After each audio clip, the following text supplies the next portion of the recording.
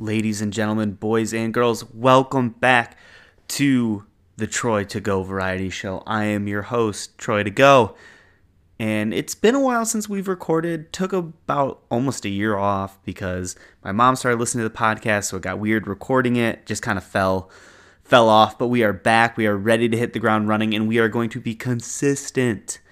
Obviously, it's a weird time, but yeah, time to listen to podcasts now, so I'm putting mine out there. A few months too late. I know everyone and their brother has been doing a podcast, but I feel like my opinion matters more than most people, so that's why I'm doing it, because my ego is just too big. So, and obviously with that, with the coronavirus, the quarantine, and now, the civil unrest, the racial tensions in this country, are quite high. I just wanted to say something. I'm actually going to be reading something from Stan Lee, someone who I look up to a lot, created most of the happiest moments of my life, with him being kind of the cornerstone and the founder of Marvel Comics. So I'm just going to read something that he posted way back, but to this day it's still prevalent and important to hear, and still relevant, and that stinks that something like this still has to be said about our country and where we're at. So I'm just going to read this here quick, so bear with me. Let's lay it right on the line. Bigotry and racism are among the deadliest social ills plaguing the world today. But unlike a team of costume supervillains, they can't be halted with a punch in the snoot or a zap from a ray gun. The only way to destroy them is to expose them, to reveal them for the insidious evils that they really are.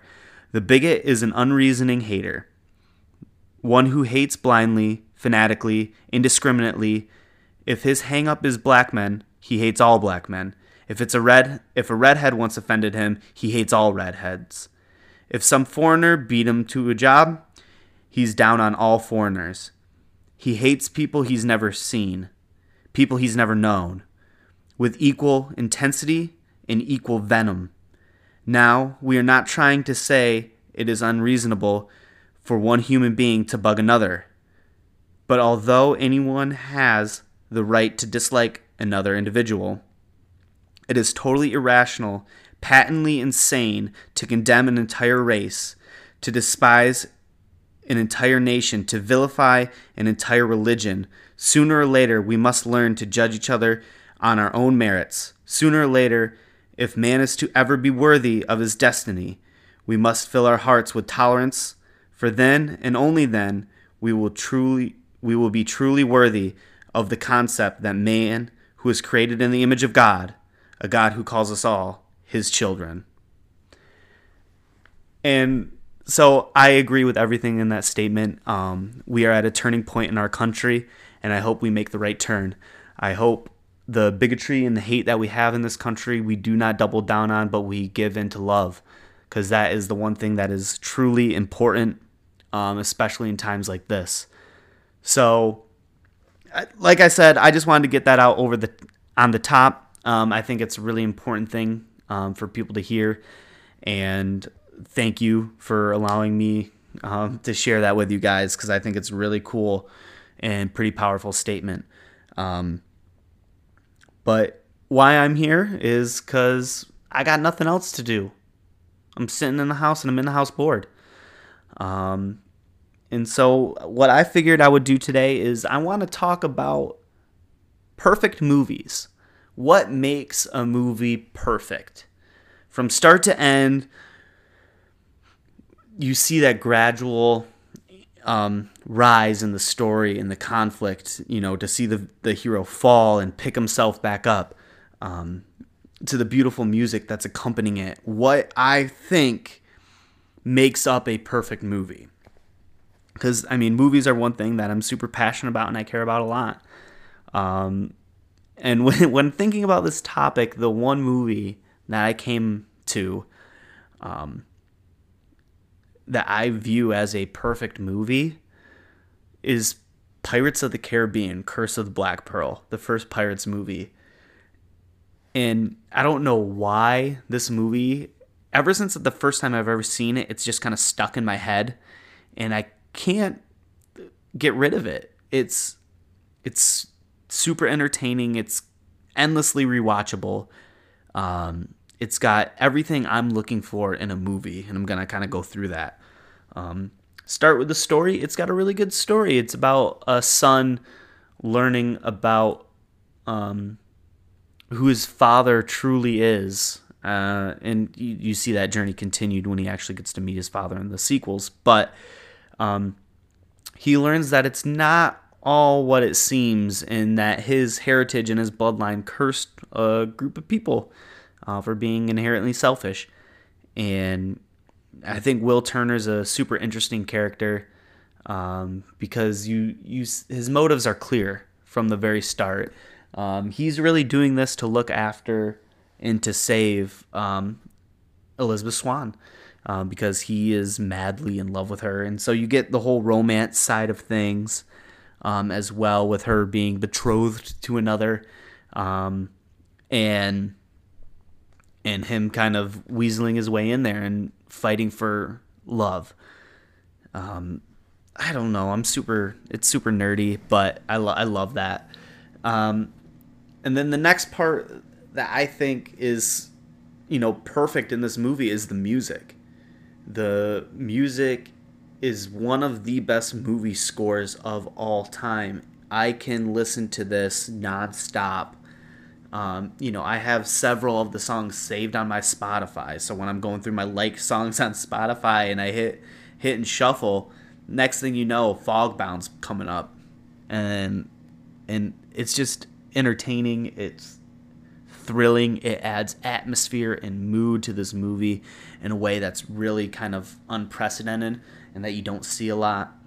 And then it's got the action. I'm a fan of pirates in general. I think they're super cool and a really interesting time period to explore. And so being able to do that through this movie is something I've always loved. And it's good. The sword choreography is, to me, I don't know anything about that, but it looks awesome. It plays into the story well. They have a lot of fun with it, especially when looking back on that first sword fight between Jack Sparrow and Will Turner when they're in the blacksmith hut, I guess you would call it, about the blacksmith shop. They always have a lot of fun with the space, and they use their full environment that they're in to their advantage, and I think that makes for really interesting action sequences, and they kind of elevate that and escalate that as the movie goes along and as the series goes along. But I want to focus on Curse of the Black Pearl because that's my favorite of them all, because it's the best one of them all. Let's just be real. And then you got, playing on top of that, you got all of the comedy. Jack Sparrow is a hilarious character. Just the one-liners and the comments he makes and the looks he gives, it adds a lot of, depth and character and, feel in the movie. It makes it a little more lighthearted. The parts of the movie that, if it was a straight drama, just a revenge pirate tale, it'd be pretty dark. It wouldn't have that levity, that light that this movie has, and I think that's part of the reason what makes it so enjoyable is that. So those are kind of my highlights and things that I look for in a movie. I want an interesting story. I want beautiful music that propels that and elevates every situation. And I want to have fun when I'm watching, whether it's like a super cool action piece like in a Mission Impossible, where Tom Cruise is risking his life for us just so I can stuff popcorn in my face, or if it's, a comedy like a Hot Rod that just endlessly makes me laugh nonstop, beginning to end. Those feelings that brings out, that's what I search for in a movie. And that's why I love this movie so much, because I think it kind of balances all of that really well in a really, unique package. And, not only that, but this movie is absolutely beautiful to look at and watch. Because a lot of this stuff, I mean, at least to me, it looks like it's shot on location, in the water, on these ships. I don't know how practical all of that is, but they get some real shots in there that just look amazing and astounding. And I really appreciate that, and always makes me want to go to the Caribbean and just hang out on these islands. You know, I want to go to Tortuga so badly. I would give anything to go to Tortuga and hang out for a night, maybe a weekend there. I don't know if I'd live past that, but I want to so bad. I want to party with Jack Sparrow. I want to drink all of the rum. It just looks like a great time. Yeah, so to me, Pirates of the Caribbean, Curse of the Black Pearl is a perfect movie. And I mean, that's topic one, what I wanted to talk about today. And then topic two is on Instagram, Lights Camera Barstool. They posted a grid, and it's like, oh, your birth date is this character, your phone battery percentage is another thing. It's one of those. And so I'm just going to kind of read through that. So it's each one of these is picking what your movie is going to look like. And so I always think these are super fun and really interesting, because I'm like, oh my gosh, I would love to see that movie. So I'm just going to read what they are and go through that. And then I'm going to go through a couple of my friends and what they got and what I got, and just to share with you guys. So the star of your movie is the month you were born in. If you were born in January, February, Bradley Cooper. March, April, Nick Cage. May, June, Lupita Nyong'o. July, Larry the Cable Guy. September to October, Mahershala Ali. And November and December is Gwyneth Paltrow. The co-star of the movie is the day of the month you were born. So the 1st through the 5th would be Samuel L. Jackson. The 6th through the 10th, John Travolta. 11th through the 15th, Miles Teller. 16th through the 20th would be John Boyega. 21st through the 25th, Scarlett Johansson. And then the 26th through the end of the month, 31st would be Noah Centineo. Your director is your phone percentage. So 100% to 84% Quentin Tarantino, 83% to 69% or 68% Tim Burton, 67 to 52% Jordan Peele, 51-36 Wes Anderson, 35 to 20 M. Night Shyamalan, and then 19 to 0% Taika Waititi.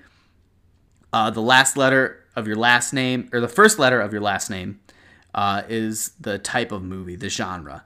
So A through D is a musical, E through I, horror, J through M is a sci-fi, N through R is a comedy, S through V is a mobster movie, and W through Z is a Western.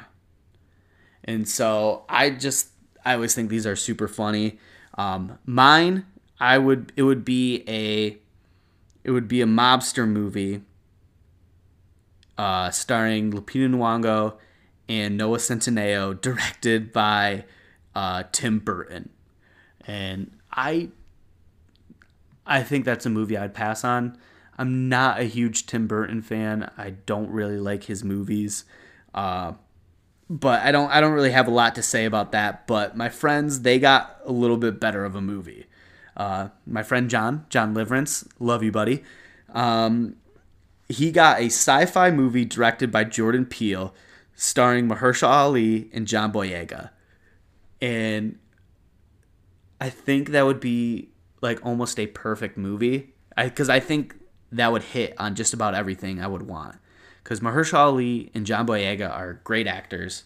And John Boyega, very comfortable in space. He just did 3 Star Wars movies, so he gets it. He understands the heavy CGI that's going to need to go into this. And then Jordan Peele, he hasn't missed yet, so let him do whatever he wants. And if he wants to take that step, go for a sci-fi directed, I'm in for it. The one my brother got, Justin, shout out buddy, the best co-host on earth. He got a mob movie starring Bradley Cooper and Miles Teller, again directed by Tim Burton, like myself. So me and him have 2 of the same things and 2 different things, which is kind of crazy that our phones were at the same percentage when he did this. Again, not a huge Tim Burton fan. I don't really know if this would be good. I have faith in Bradley Cooper and Miles Teller. I think they're both really good actors. I would probably actually like to see Bradley Cooper direct this over Tim Burton, because I want to see what he can do in the director's chair after A Star Is Born, because I thought that was a super, super good movie. That was one of my favorites that I've seen in a long time. So, again, interesting movie. Probably pass on that one. And then I got one more. Again, we got two brothers who are replying to this. We got Hudson Liverance. So again, it's a Tarantino sci-fi movie, starring Gwyneth Paltrow and Noah Centineo, which I would love to see Tarantino do a sci-fi movie, because he said he wants to direct a Star Trek. So I think that would make a pretty interesting Star Trek. I think Gwyneth Paltrow would be really good, and in it, and I think that would be pretty cool to see. I want to see Tarantino do a hard R Star Trek movie. Like, who doesn't want to see that? That would be awesome. And then the last one I got sent in was a monster movie directed by Tarantino, starring Larry the Cable Guy and Scarlett Johansson. And I would just love to see that, just because of the pure absurdity that would bring, starring Larry the Cable Guy, who, whatever, he's funny, he's not, but he's going to play the character of Larry the Cable Guy. He's not just going to go in there and, play a different character. He's going to be Larry the Cable Guy. And so I just think that would be hilarious in a monster movie. See him, hopefully he would get eaten right away, and then Scarlett Johansson does whatever you do in a monster movie, try to survive. But that's all I got for that. I just think those are super fun, really interesting, and I love doing those. Lights, Camera, Barstool, an amazing movie podcast if you need a movie podcast to listen to, because I don't post mine ever. So go check them out. They're amazing. Great guys. Well, I don't know that for sure. I've never met them. But they have a really funny podcast, really good podcast. They know a lot about movies. They get really good guests, have really good interviews. But again, this is my podcast, so you're getting what I got. Not very good, not as entertaining. But again, I just want to say thank you so much for listening. I really appreciate everyone who listens to this. I know it's not a ton of people, but trust me, I see it, I understand it, and I love it. It really means the world to me, because I love doing this. I don't do it often. I don't do it very much, but it's always a blast. And if this is weird and I'm rambling, it's because I am, because podcasting on your own is very difficult, because you're having a conversation with yourself, trying to make it entertaining, trying to keep it flowing. So please bear with me on these standalone, well, I guess these solo episodes, I should say, if they're not as good, not as fun, or not as long, because, I'm at 18 and a half minutes right now, and I'm running out of things to say, if you can't tell. So, thank you so much. I appreciate it. Be good to one another. Stay excellent. And don't forget your to-go box.